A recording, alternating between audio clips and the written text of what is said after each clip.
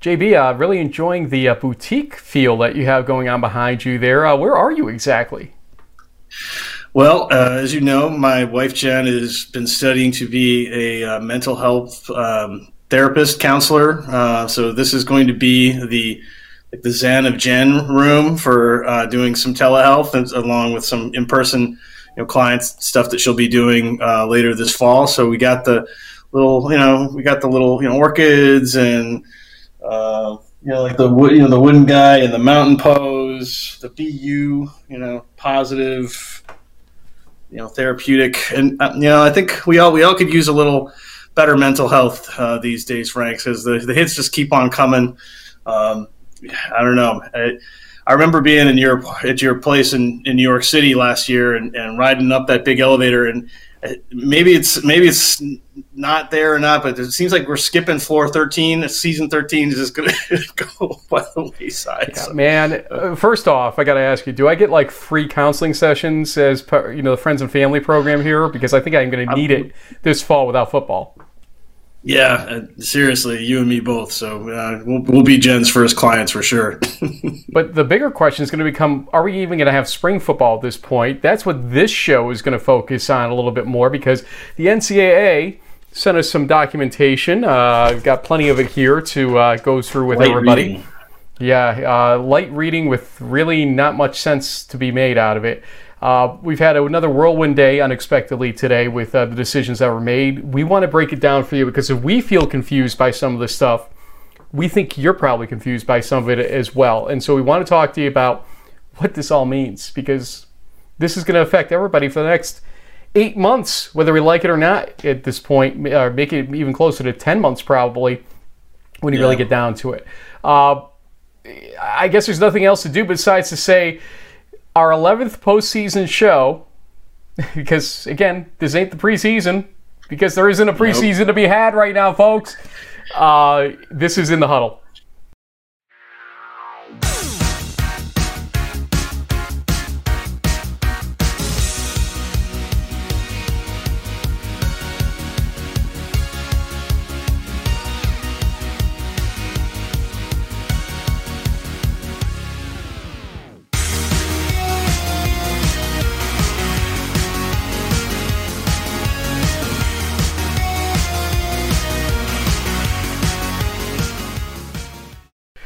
Okay, before we go too far here, we want to first off send our condolences to our good friend Erick Wren. His mom Joyce passed away this weekend, and as I said on Twitter, she was one of our original fans. Her and Stan Wren, her late husband, who died not that long ago. He was an Alfred football alum, and Stan and Joyce were big fans of the work that Erick did, starting this show back in 2008. The first few seasons he was with us on the show, and they even listened to us sometimes even after that when Erick retired from the show. And she's a dear friend, a huge loss for us, and condolences to the Wren family. In fact, this show is coming out Thursday morning. Later on Thursday, there will be the wake, and Friday the funeral right down the street from where I am recording from here in Ballston Spa, New York. If you're in the area and know Erick, please stop by, send your condolences somehow to him and his family as we do grieve for our friend. We also are going to grieve in a different way for Division III and the sports and student athletes related to it. We want to get some perspective after we talk a little bit about the decisions, and we're going to have Erick Hart, the Director of Athletics from Brockport, joining us in a little bit here on the show. And you are, as always, dressed to the nines for our interviews appropriately. Do you have like the garbage can near you? Because I think you have the Brockport garbage pail, didn't you, at one point? I did get that for like $4 on Fanatics. That's in my office downstairs, but yeah. Well done. Well, we'll have him, like I said, in a little bit. But first, we want to go through some of the guidance today, and let's look at the first. In our first set of guidelines and directives here comes from the Board of Governors. They had a meeting yesterday, or what I should call Tuesday at this point, as this show is coming out Thursday. So Tuesday they met, Wednesday they put out their guidance and directives. And there were, I believe, 4 categories total that we counted here from a document that got sent to us from the NCAA. You're seeing the first category is health and safety. First thing, all member schools conducting fall sports programs must employ and adhere to the protocol set forth in the Resocialization of Collegiate Sport Developing Standards for Practice and Competition document and subsequent updates. Such protocols should be implemented for all athletically related activities, voluntary, required, and out of season, and in-season practice and competition, including preseason, regular season, and postseason. And that raised a lot of eyebrows today, the fact that it's including preseason, regular season, and postseason. If a change in local circumstances warrants discontinuation of athletic activities, schools should make that decision in conjunction with public health officials, etc. Also, in this column, because the resocialization document and later updates cannot speak to every scenario or circumstance involving potential exposure to COVID-19, it must not be used as an absolute fail-safe document, but rather should be augmented with guidance from campus, local, state, and federal authorities and other bodies most familiar with the specific circumstances of a community. When you read those two together, JB, it's a very daunting scenario here. These were guidelines, the testing guidelines, for instance, until basically yesterday. Now they're requirements. And while it states it's for fall season, I can't see how they change it to not applying to any spring or winter sports ultimately. Their guidelines or requirements for any season. They issue these guidelines, you would have to think. It doesn't say that verbosely, but you've got to read into it. But also, while they push the guidelines as requirements, they're admitting their requirements are not biblical in any sense of the word, that they need to be augmented by other things that may be out there. We had a conference, the ARC, American Rivers Conference, that said they wanted to play. They were not going to use the testing guidelines from the NCAA. And I'm going to, before I let you have the floor here, go to a statement from our friend Chuck Urigan, the commissioner. And he said earlier, still moving ahead, I will confirm, but as I read this, if a division wants to conduct fall championships, these guidelines become required. But the D3 governance already has more than hinted that if federated, the decision would be to cancel fall championships. The Board of Governors announcement confirms it will be up to each division, and without the championships, guidelines, for instance, testing, remain just that. But he is getting some further let's say, guidance from the NCAA or appealing to them for more information to make that decision. So the ARC right now is on the ropes because we can't really read this as being anything but a requirement now for in-season play, even if there's not a championship. This change is a huge change, JB. Yeah, it is. But the biggest question mark I have is it's like, or what? What if the ARC, continues along their plan with, what they felt is another acceptable form of guidance? Do they get fined? Is there some kind of like NCAA, admonishment for doing something else? It didn't seem clear to me. Once the whole thing, if it's just guidance, it's supposed to be something that informs what ultimately is a decision that's being made at like the college president or conference level. To sort of do the switch now that the NCAA is saying we're requiring this, how do they really enforce it? When we saw the thing about, this hotline that they're going to make, like the tattletale thing. Let's give ahead to that, actually. Now that you mentioned it, we'll put it up here. The NCAA will publicize a phone number and email address for concerns to be raised about whether an athletics department is meeting the obligations reflected in the resocialization standards or otherwise engaged in behavior that puts student athletes at risk of COVID-19. Upon receiving a concern, the NCAA will notify the campus athletics healthcare administrator and conference office about the concern.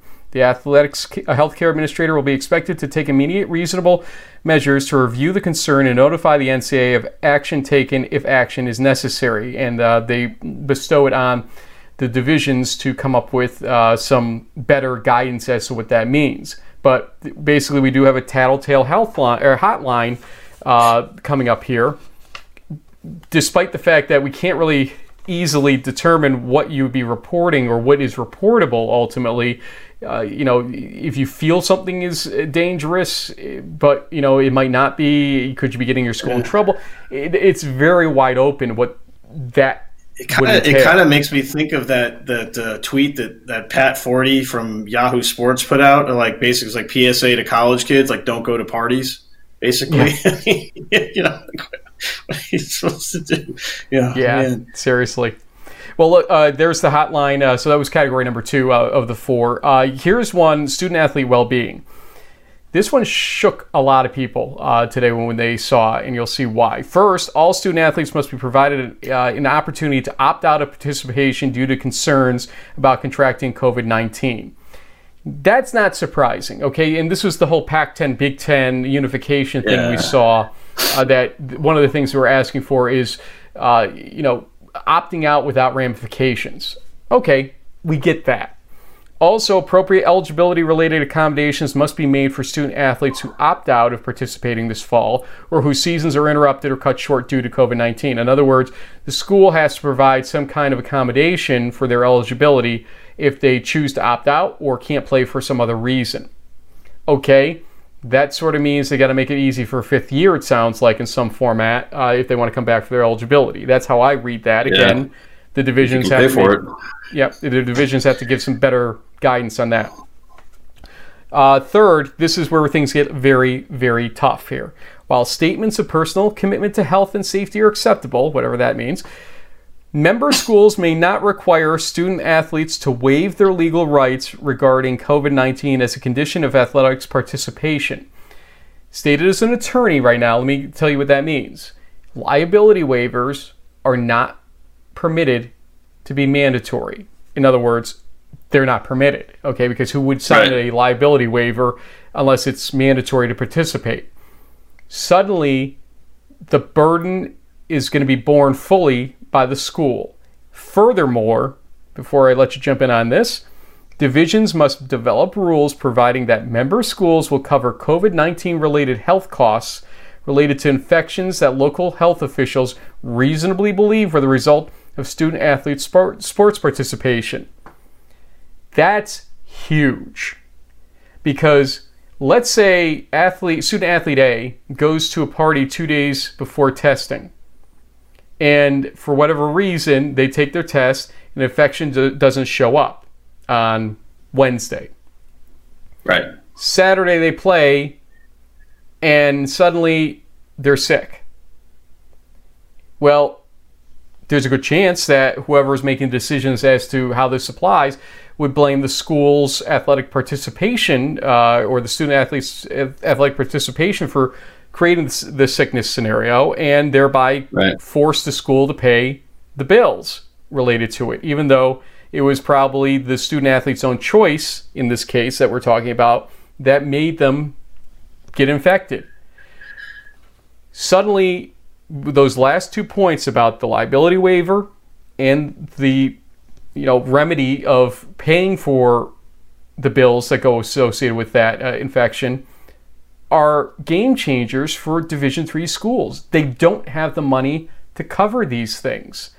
And this goes to a deeper question of why would you play any sport until the entire situation is resolved, which is not till probably next fall at this point. Why would you, as a Division III school, play at all until this is resolved, period?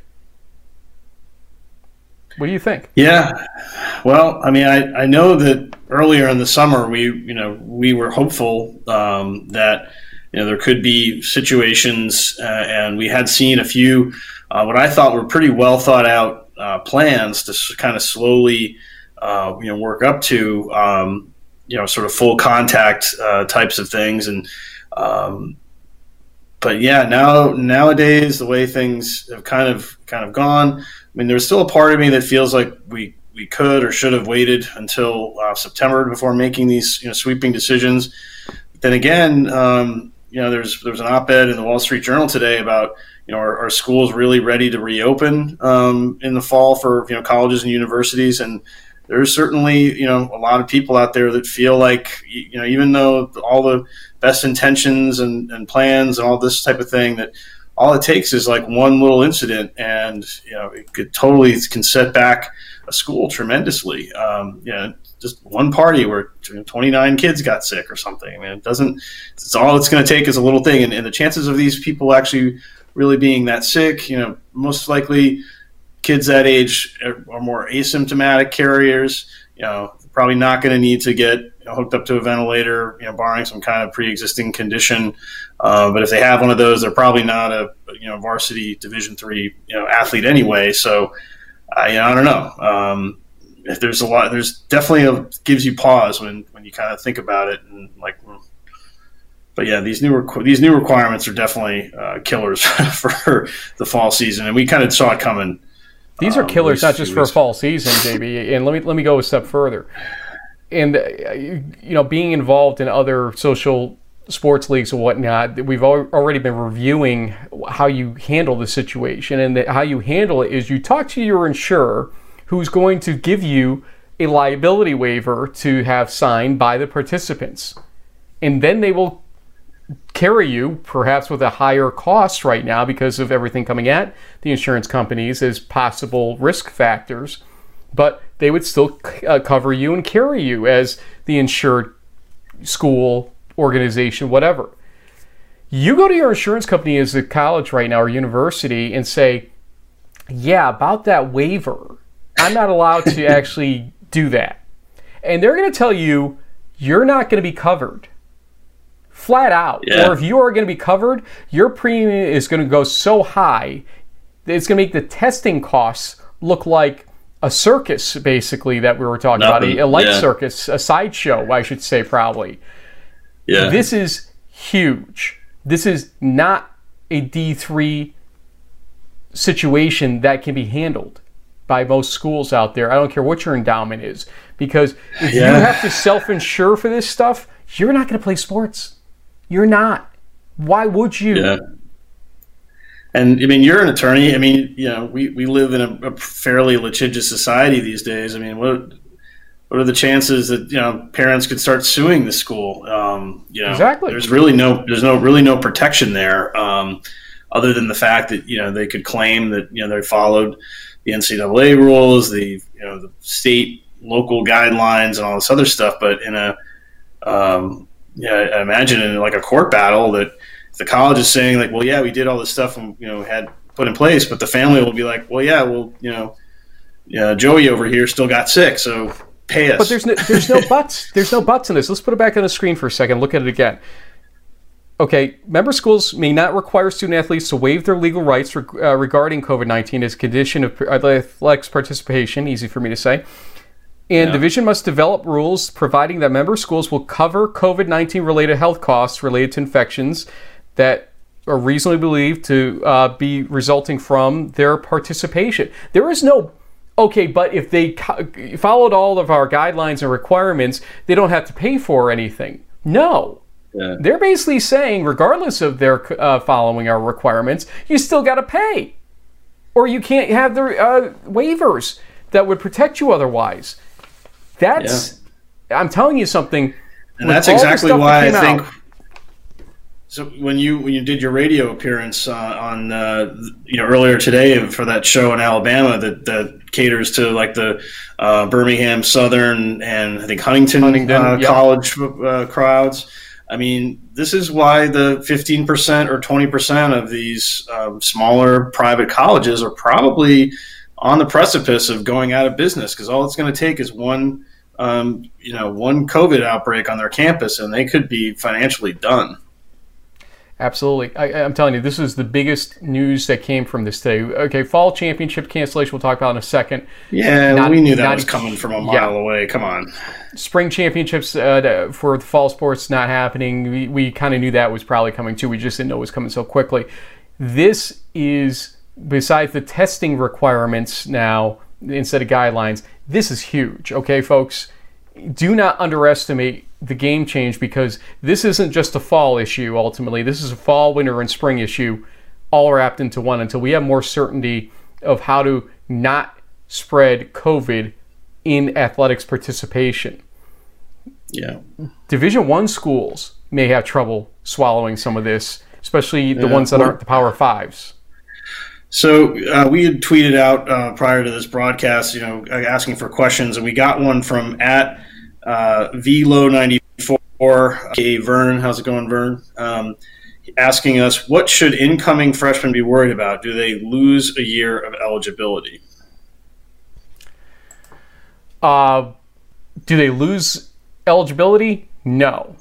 Would they have to come back for a fifth year to play out their 4 years of eligibility? Yes. That's the way it works. No school at this point I can identify is going to play more than 5 games in the fall or the spring. So the blanket waiver applies, which means that just because you play 5 games does not mean you've used your year of eligibility.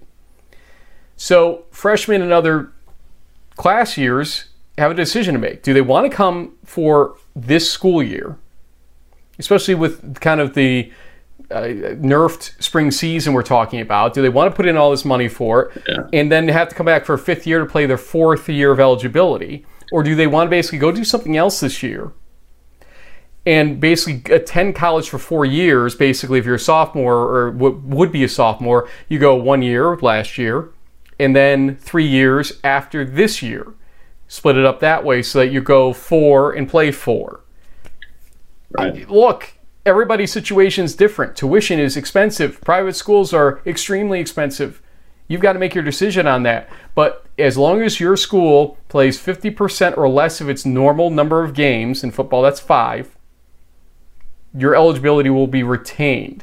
But that means that you've had to come to school to play those 5 games, so you would have to go a fifth year to that school to use their eligibility. What would you do? I mean, if you were that person, JB, what would you do when you were younger?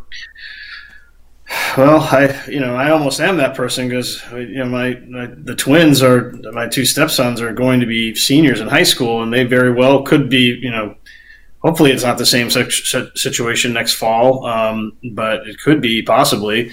It would be tough. I think we'd have to look at things from a number of different perspectives on the amount of on-campus versus off-campus experience. I know they say the gap year thing sometimes will lower your chances of actually finishing your degree.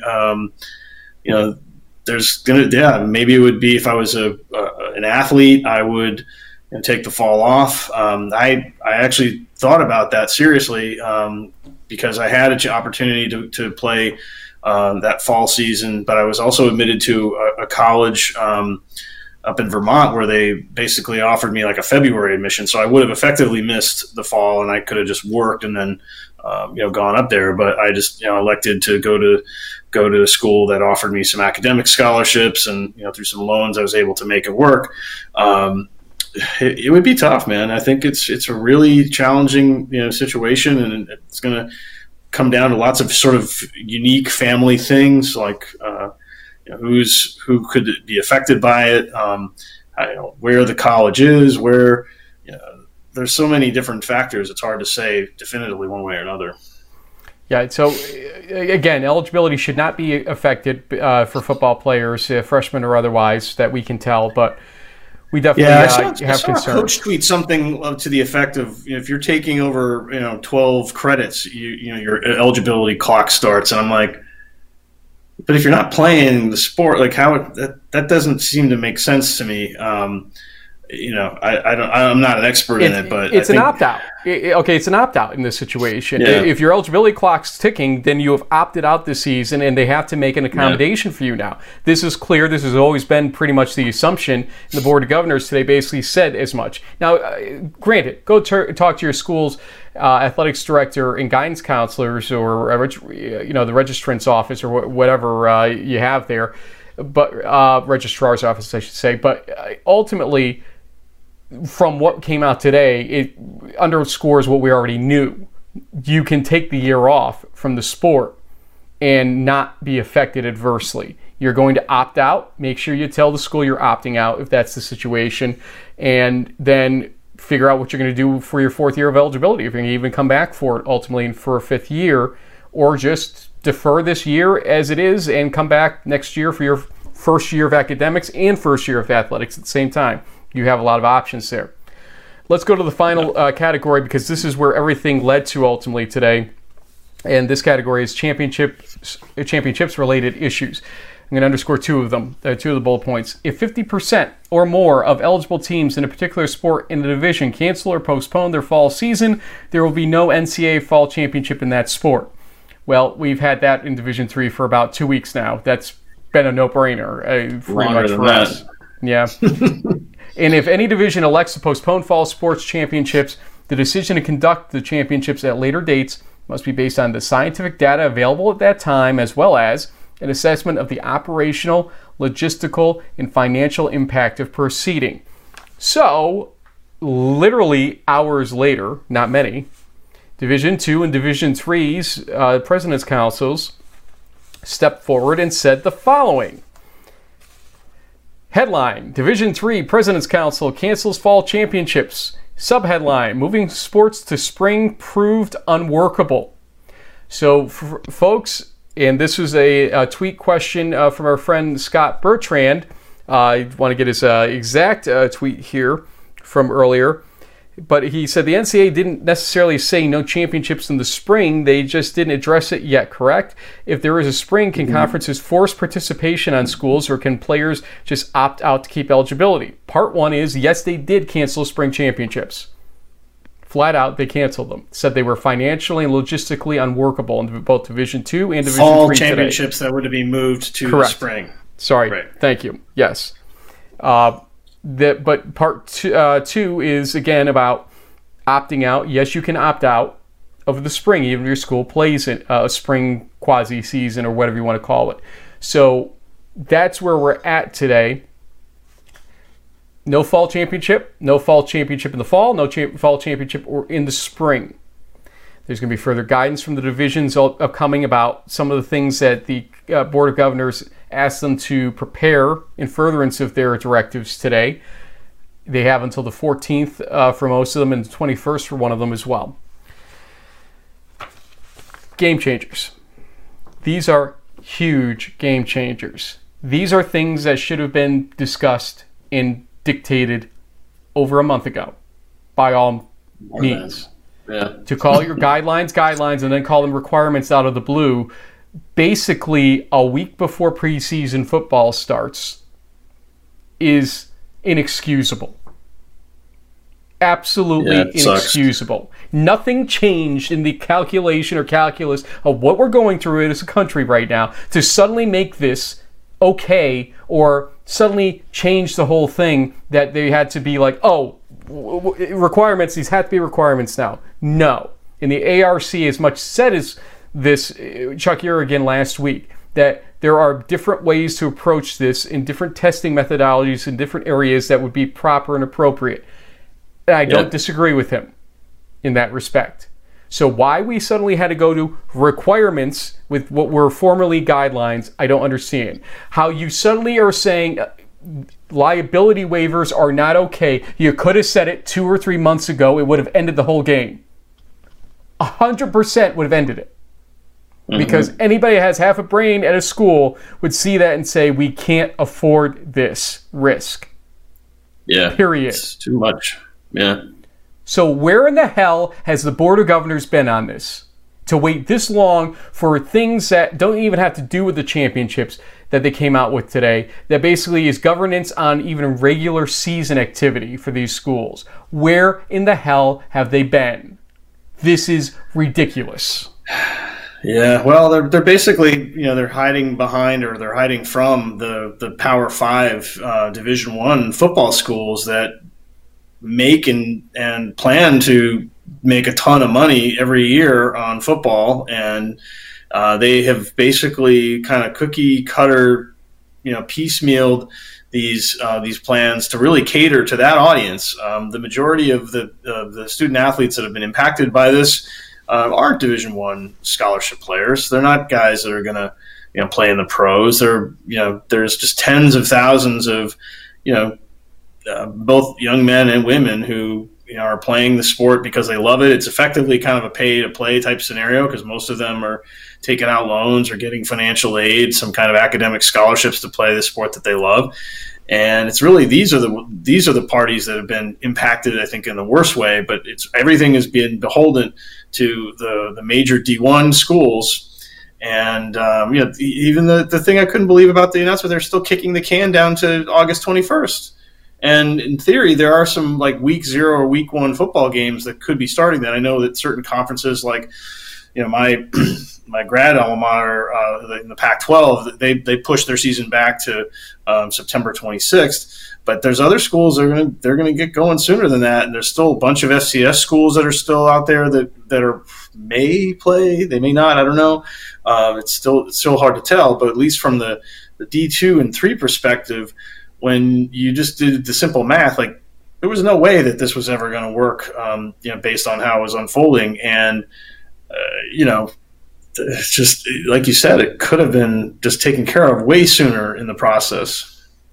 Tracy Fenley asked earlier, heartbreaking news from D3 about making guidelines mandatory. Why don't they employ pool testing? Group players by first team, second team, etc. in offense, defense, and special teams. That would be 9 tests. If you get a positive, it would be easy to quarantine that group.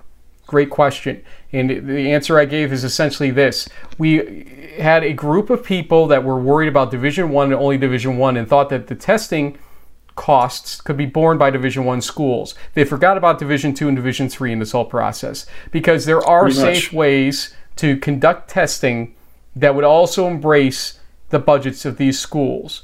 Again, let's go back to the American Rivers Conference. They're not off their rockers on what they were proposing on our show last week. Okay, what Tracy suggested here, not a horrible idea. There are other ways to handle this situation than mandating testing that's not even available in most states right now because of the COVID resurgence in certain areas. Okay, let's be clear that some of the things that they're mandating aren't even possible at any division right now, let alone 3.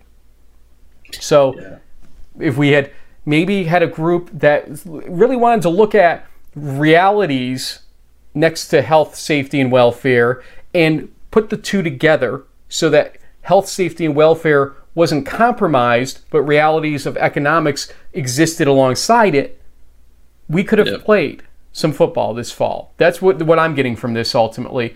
Instead, what we have is a Division I guided world that we're living in with the NCAA that said, oh, can't afford it, D3? See ya. See ya. Yep. So there you are. Yeah. But you know what? Look, this is going to affect spring season ideas, spring football season ideas especially. We wanted to talk to somebody that's got to make decisions about this stuff from the athletics point of view. Erick Hart is the director of athletics at Brockport and is on the NCAA Division III selection committee. JB's got the shirt on and look. On brand. Could spring football be adversely affected by today's announcements and decisions? We've been talking a lot about spring football for the last couple of weeks. Well, what happens now? And due to some technical difficulties, we are going to be joined by phone by Erick Hart here. Erick, first off, thanks for joining us on such short notice. You're getting the Jim Catanzaro treatment, if that's any consolation right now. How you doing? I love it. Thanks. Doing well. Erick, I wish we could laugh throughout this interview, but it's been kind of a daunting day for all of us here. Basically, the NCAA has come up with some directives, let's say, from the Board of Governors perspective, and then later from the President's Council. The Board of Governors obviously canceled or gave some ideas as to how to cancel fall championships with the 50% or less participation. And not only did the fall championships in the fall get canceled, but fall championships in spring got canceled by the President's Council. Are you surprised by this decision, especially being on the selection committee, to hear both of those decisions fall on the same day? I'm not surprised. Our football committee has been talking a lot in the last couple of weeks. We're aware of some of the conversations going of logistically, can we move the fall championships to the spring championships? And we talked about that as a group of, what that would look like. And, we talked about some of the challenges with that and, what the time frame might be. Because, for us, it's a 5-week championship. So to run the football championship takes 5 weeks. So when would that end? And then, what's the turnaround time? And then we do that again in August. And, first and foremost was the student athlete safety. We had a lot of questions with the time frame of how we could logistically pull that off. And in the same way, balance the spring sports that, lost their season last year. So, I'm not surprised. I know it was a lot of moving parts with that one, a lot of logistics. So I'm not shocked with the decision that they came up with today. Eric, with regard to some of the changes that we saw today, the testing guidelines now being made into requirements, no mandatory liability waivers, no fall championships, which Frank already covered with you. But how does that really affect Brockport, for one, and maybe the other SUNY schools across New York, and on their decision on whether or not, say, a spring football season might still happen, even if there isn't a spring championship to be had? With all the new mandates and guidelines, it gives us some time to get some things in place. Like we're, currently the testing piece was a game changer for us when that came out. That recommendation came out, a few weeks ago. We weren't ready for that. Like we couldn't test, 72 hours before a competition. I think the new guidelines we'll be able to get those in place for the SUNY schools and for the schools in the Empire 8. We'll be able to follow those and make sure we're good to go for next season. For the spring, for us, our conference was talking about, the Empire 8 was, made the decision pretty early to not have fall sports. And then, our commissioner's been great.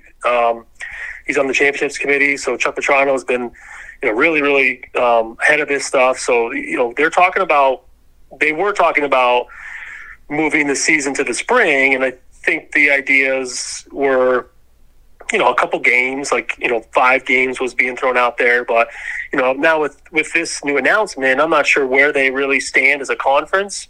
I've heard that we talked about it on our committee was, can we have, some sort of a spring season, with pads and, there's a new rules now with, the 114 day from the playing and practice seasons. But, I think for us, and I think what we're going to ask for from our conference is, can we somehow get, just a scrimmage? Can we have one scrimmage, one opportunity in the spring semester, as long as everything's safe and things have changed and, we're in a better spot? Can we have some pads for practice, and then can we have a scrimmage where we can compete against the local team? For us, it might be like St. John Fisher College right down the road. So I think that's kind of what we're looking for for our spring season. Just kind of a little different than the traditional season or non-traditional season, but just some pads and one scrimmage opportunity would be kind of what we're asking for. This doesn't just affect football, obviously. It affects all fall sports, soccer, both men's and women's, field hockey, volleyball, to name just a few of the sports that get kind of carried along with this. Would you give the same basic answer for those sports as well, or does football pose specific problems that you don't necessarily see for the other sports that maybe would allow those sports to play out in the spring term? Yeah, I think it's a little different. I mean, obviously, I like football. That's why I'm on the national committee. I enjoy the side of it. I think there's a lot more challenges, and just the size and scope of the operation, create some more problems. I think some of the other sports are a lot easier, where soccer might be able to play, 3 or 4 games in the spring season. They can just play so fast. They can practice for, 10 days and they can have a game. Where football, we're not even close to that. So I can see some limited competition in the spring.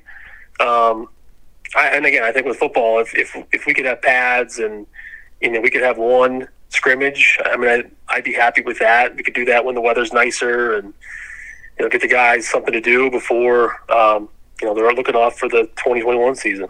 I just want to follow up real quick, JB. I had heard some things about when the Empire 8 announcement had come out.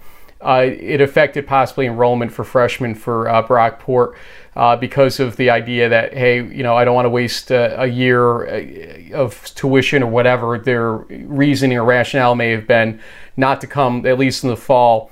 Is there any truth to that? Has it affected, from what you can tell, enrollment numbers based on incoming freshmen or other class years that want to play football or any other sport? What has the effect been instantly over the last few weeks for a school like Brockport? I don't know the exact numbers. I mean, I've had some honest conversations with some of our student athletes, and here's what we're looking to do in the fall semester. And I think for us, we're going to allow 2 to 3 days of practice a week. Do some leadership training, do some diversity training. We'll do some fun things as a department to keep our students engaged and kind of keep that family feel going. I think a lot of the upperclassmen have asked the question that I know better, that have sent me an email or a text and kind of what are we thinking and what does that mean for my eligibility. So I can see our group majority coming back.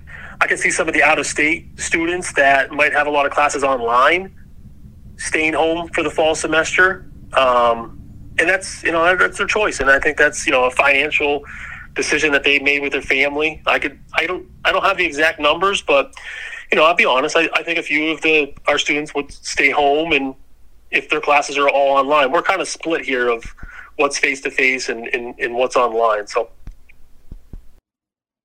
Well, Eric, another question we had was, being part of the national selection committee and having some input or at least information from the NCAA, maybe more so than most folks.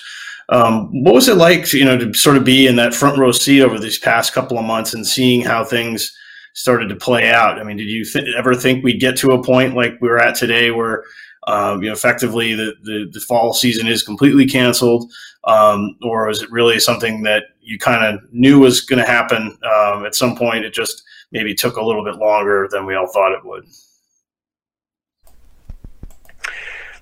I think you started seeing a handful of conferences making the decision to not have the fall competition. And then I think because Brockport is in we're in the Empire 8 with football, but we're in the SUNYAC conference with all other sports. So Sure. I think you see a few of them that made the decision, and I think that gets the conferences talking a lot more. I'm not surprised of where we're at right now. I think, and again, I think our commissioner in our football conference has been tremendous, and just sharing information. He's on the championships committee, so he's getting information on one side of the NCAA. There's a bunch of us that are on committees. I'm not surprised where the fall championships were moved, and I think, again, logistically moving everything to the spring season was going to be a major challenge, and I think that would impact the spring sports, who really lost their whole season last year. And again, the winter too as well. Like, we had some teams competing in the winter championships, and Sure. they were on site when that was canceled. So I think the NCAA, obviously made the right decision for the safety of our students, and they know logistically, like, moving the fall to the spring, it would be a major challenge for institutions. And we're a large institution. We have 23 teams. We have a great staff. We have the right majors. I mean, we could have pulled it off, but I think some of the other schools, like, that would be a lot harder, and they may not have the facilities that we have. So those challenges, I think, are what the NCAA had to look at. Eric, we had a poll a couple weekends ago that basically asked a lot of coaches and players and parents that voted in it if they or what type of spring season, I think the way we posed it, would they support. Basically, the choices were spring season traditional, or a season that's traditional with 8 to 10 games plus playoffs, the 5-game or less approach to protect eligibility, or no spring season at all. And 51.1% of the respondents, over 1,300 respondents we had, said they wanted to have a traditional season plus playoffs. I asked this, or I use the preamble here for a reason as I ask this question. There's going to be a lot of arguments coming up here by different schools and different coaches and different players about the equity of even going for a 5-game season or no season, or what these schools should do. This is by far not a slam dunk, playing in the spring or going to the approach you're suggesting. Do you believe that this should become an all or nothing scenario where all the schools need to abide by the same approach ultimately, or we just kind of toss the whole idea? How do you see this playing out ultimately between all the schools, the 247 schools that are out there, some of which can't even play spring? See Merchant Marine Academy for more details because of the challenges they have there. But the schools that can technically play in the spring, I mean, how should this play out? How will it play out from what you can tell? Do you think we'll have a spring season at all?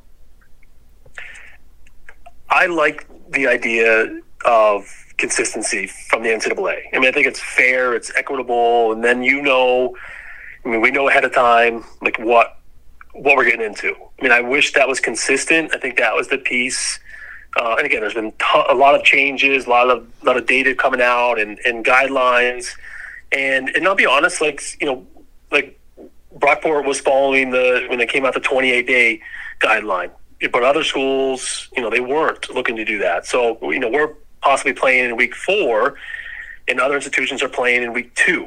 I think that piece of it, I would have loved to see, more consistency. So, it's apples to apples. You know what you're doing. Everyone's playing, 7 games. I think in the spring, I think without the national championship, I think that's going to, put a pause on it. And if you play 5 contests, you don't use your eligibility, but what's that timeline going to look like? What are those games going to count? I mean, I don't know if the national committee is going to look at that and provide some recommendations. We've had a few emails going out today after the announcement came out to, we're going to have a meeting next week just to, kind of get our arms around this and see what we can do. But I think as a committee, we can make that recommendation, hopefully, of some consistency. So it's across the board, the same. Last question for me is about costs. Testing appears to be necessary still, no matter what happens with the vaccine. It may not be at the same level that would be required right now because vaccine, maybe you were able to show you were vaccinated and not get tested, but not everybody will have received the vaccine by, let's say, March of next year.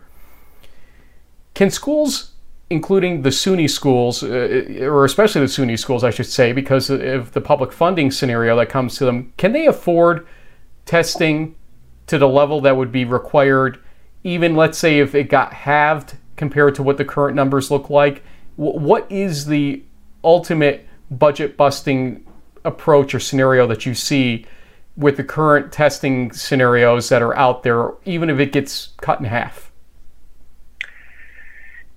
Yeah, that is scary. From a budget standpoint, we have about 110, 115 players on our roster, so we don't have a huge roster like some of the other schools that we know or we compete against.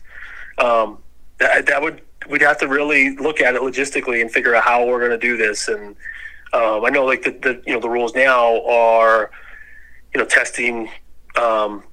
Before it was 72 hours before the contest. So once a week. For us, and again, not just football, like all the other sports that we sponsor, we'd really have to run some numbers and figure out how we would manage and pull that off. I mean, we would make it work. We would figure it out.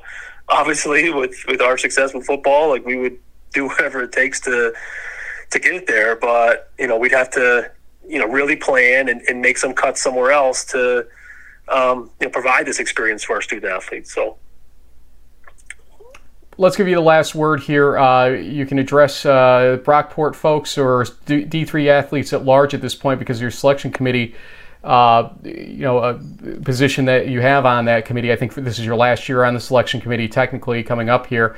Whether or not they extend you, I don't know because of what's happening. But what is your message to Brockport athletes, student athletes, and also to the D3 student athlete generally that is sort of getting yet another kind of bad piece of news today about what could be coming up over the next year. Yeah, great question. I feel when I came in tonight to do the interview, I kind of pulled into our stadium, and my office is close to the field, and there's a bunch of guys out there playing, just throwing the ball around. So I went out there and just talked to them for a little bit, and they were down a little bit, and they knew like what this meant for the fall championships, and now not having an opportunity for the spring. We don't know what's going to happen for the spring, but I think the conversation was great. I think everyone's excited. We know, we put things in perspective and what we're going to do for the fall. We're going to do a lot of stuff to be better. I think for the number one goal for us for the fall is just to stay healthy. Like our goal for our program, and not just football, for all of our athletes, is just to stay healthy. We want our campus to be able to get through this, and we're going to do everything we can to pull this off. But I think stay healthy, and then hopefully we can get an opportunity to play something, or play a game or two in the spring season, and then get back to some normalcy and play for the championships in 21. So. Speaking of keeping people healthy, we love Mangoni. Keep him healthy. He's always been a great friend to the show. But also, you got to keep Steve Potter, your offensive coordinator, healthy as well, because without Potter, he claims you wouldn't have nearly success at Brockport that you've had over the last few years. I don't know how true that is. But he's a secret weapon. That guy's a head coach somewhere, man. He's one of our secret weapons. No doubt about it. He'll be a head coach. True that, although Mangoni's going to hate us both for suggesting that right now, because he probably doesn't want to lose him. But Steve Potter is a great OC, Mangoni a great HC, and the rest of your guys have been top-notch with us over the years. We appreciate what you do, and congratulations on the success. And we hope to talk to you about football in Brockport and what it all means sooner rather than later, but it might be a year removed from right now, unfortunately. So in the meantime, stay in touch with us, okay? Yeah, thanks, buddy. Thank you. Bye. Thanks, Eric. Okay, thanks to Eric for that. Again, appreciate him working with us on technical difficulties. I think we could hear him loud and clear on that interview. If you could hear him, then everybody probably can. Yep. Your takeaways there. You hear him talk about the idea of spring practice with pads, which has been something they've been trying to get for years. Yeah, he seems a little, what I'll just say might be even-keeled, because I have seen a couple of D3 conference commissioners today tweet out basically that they're still working hard to make a spring season happen. So there are some groups out there that are gung-ho and going for it. Eric's sounded a little more measured, given the size and the scope of their athletic program, given the costs as we've gone over ad nauseum in the last couple of weeks. So I think he's taking a little more of a wait-and-see tempered approach because of some of those financial realities. The state universities not necessarily going to have the same kind of budgets as maybe some, private school from the NESCAC that has a couple of $1 billion sitting, earning hundreds of millions of interest in the stock market. So, it's probably going to look different for different leagues, whether that's fair or not. It just is what it is. You mentioned the NESCAC. Why don't you take our next question, actually, that I think has some relationship to the NESCAC, in a spring football season. And let's kind of give our best guidance. This is from at Gary Palmieri, and based on what I can gather from his Twitter profile, he has a son who's probably on the Bates Bobcat squad. But he was basically asking, to help him understand more about the NCAA stance on spring football. His son and several of his classmates are entering their freshman year with no fall football and hopes of spring. Was definitely a carrot that was dangled. Would love to see it, but based on our tweets, it seems like a long shot, even in a conference like the NESCAC that does not participate in the D3 football championships. And he says, thanks for digging deeper and informing the Twitter world. And you're welcome, Gary. I'll let Frank go with this one first, and I'll follow up with him. I think Eric put it best in our discussion with him about just what spring is going to possibly have as a hurdle which is a certain level of schools agreeing as to what it should look like, and kind of a mess of ideas that don't ever meet in the middle correctly, such that you may never play it. Now, let me go back as a caveat here. What I said earlier in the show about the changes of liability waiver questions and cost shifting to the schools for something caused by the academic participation, those don't change necessarily in the spring, because vaccinations won't be 100% by that point, and infections still occur. So how does that guidance change between the fall and the spring, ultimately, for schools? Yeah, I understand student athletes may have health care that will pay for some of the stuff, but there are costs that will not be necessarily covered that the schools are going to have to face, and lawsuits that come from this too, because of the wording of what we saw earlier in the show. So what does spring football look like, in my opinion? That. I don't think it happens. Yeah. I'm kind of with you on this one, Frank, because even schools that have more money than they know what to do with, like the NESCAC, they still would have the logistical problems of, okay, you've got a team in Vermont, you got a team, you got some teams up in Maine, you got some teams in Connecticut, and so there's traveling across borders. There's, obviously New England's done pretty well as far as managing this, and maybe in certain leagues like like the Liberty or Empire 8, where there's a bunch of schools in a close proximity from a regional perspective with low COVID rates, maybe they're comfortable trying to field some type of spring season as long as it doesn't impact eligibility. That remains to be seen. But in general, college presidents and boards tend to be very risk averse, and this liability waiver language and some of the other stuff that just came out today is going to make their general counsel say, like, wait a minute, we could get sued. Our insurance companies could drop us. We could have our budgets blown up because of it. So those things kind of factored in. Padded practice might be the best case scenario at this point. Yeah, I think people that have watched our show in the last couple of episodes know that we've been pretty overall optimistic about what we could be facing here. Yeah. And when we read this stuff, being the banker and the lawyer, and know enough about insurance stuff that goes with it, this really was falling out of bed today for us. This stuff is going to have these documents, all this stuff that we got today has to change. But here's the problem. How do you sit there as the NCAA now and say that, those requirements and those liability waiver wordings and the cost shifting that we suggested in the fall, that wasn't necessary. We're going to do a do-over here in the spring, and we're going to change all this stuff. And if I'm somebody that gets sick at that point, I'm like, nope. You made that a requirement for a reason. What was your reason for making that a requirement back then? You now have to live with these edicts that you just put out there as the NCAA. These are here to stay now, whether or not you want them to. This is always the problem with making these guidelines requirements. And I've talked to other people about this for the last month and a half, that they said the NCAA is always very careful about making guidelines requirements for these exact reasons. And today we made them requirements. Today we made our bed as the NCAA and those around it. And so now we almost risk every sport between now and when the government effectively says everybody's okay to come out from the cave now and, do whatever they want to do without a mask on or anything else. Hopefully that's sooner rather than later. But there's no guarantees. Yeah.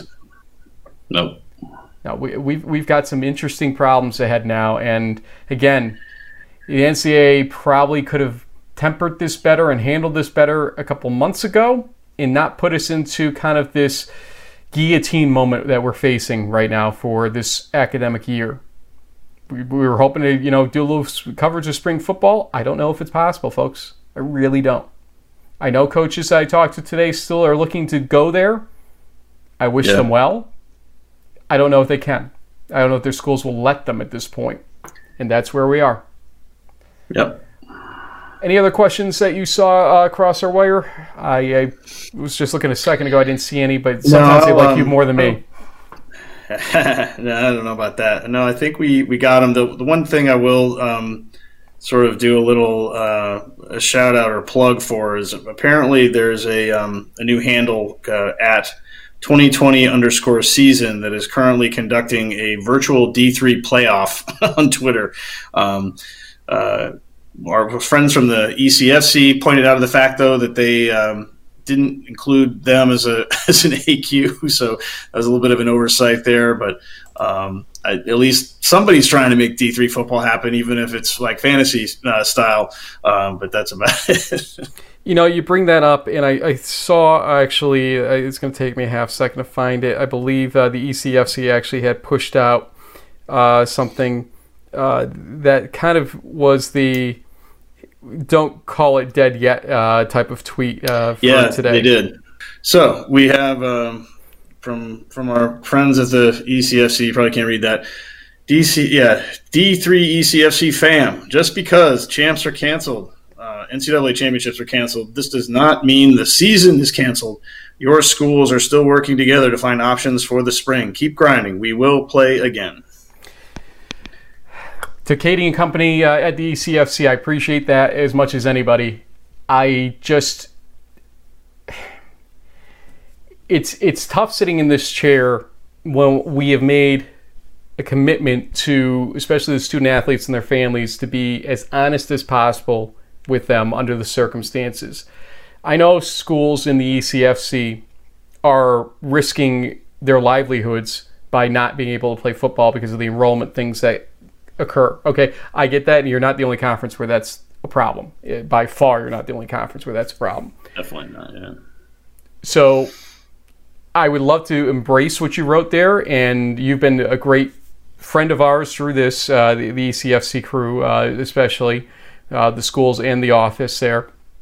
But at the same time, we need to really work on what just happened here today.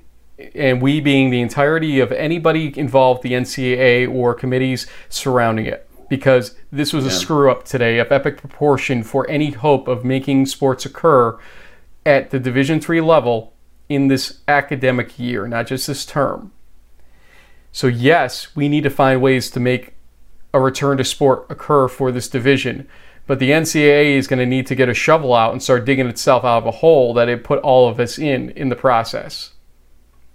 Yeah. I don't like being negative like this. I don't. And we're almost left no choice but to be, because we can't both be realistic and be positive about this. There's not much positive spin you can put on it. Final thoughts, bud? No, I just, I know that there's been other conferences today that are saying this kind of the same message, that they're going to work and put on the best conference championship in the spring that they can. And, I hope that kind of stuff works out and that they're able to find a way to do it. It just feels like the news today was a pretty heavy blow. It's going to be one that's going to take some time to sort of sink in. Like, we knew that this day was coming. It should have probably came, 2 or 3 months ago. But at the same time, there was reason, to be optimistic at times. But yeah, the way this language has been structured and sort of, put out there, doesn't leave a lot of room for hope. But time will tell. Things are still changing and in flux, and the spring is a long ways away. So we'll have to see where we are in another 6 months or so. Pray for an effective vaccine in the next month and a half to 2 months. Pray for mass production of it and availability. Pray for the idea that people will use their heads and get vaccinated to the degree that they want to participate. That's where we're going to have to go with this if the spring's going to be reality. These are things out of our hands right now. We're going to need to know it by December to make March happen, because that's just the reality of it. So we don't know what to tell you besides pray, hope, and let's get together again soon and figure out if things have changed or improved along the way. And make sure you write letters to the folks on the Board of Governors at the NCAA and sort of reiterate what we've said in this show, which is there were things done here that didn't need to be done the way they were done, in the timing that they were done in. We're all paying a price now because of it at Division III. And from here on out, just because we don't make the revenue for the NCAA that they would hope, like Division I does, and the March Madness tournament and all that stuff, just because we don't, doesn't mean we don't matter and shouldn't matter in further decisions down the line. It needs to be really considered that most sports and most divisions in this whole structure are not revenue makers for the NCAA, but they matter just the same. That's why we have the NCAA, the collective that it is, and why they have the monopoly ability the Congress allows them to have and everything else. We need to do better here as an organization. Let's get them on track, because this should never be repeated. I understand how tough this situation has been over the last 5 months as much as anybody, but it doesn't give us an excuse to keep faltering in the process of trying to solve the problems. Make them do better. You matter in that context. To the student athletes, get out that computer, get out the emails, start writing them and letting them know what you think of what's just happened here, because you matter in this more than anybody else does. It's about you guys. Until next time. Yep.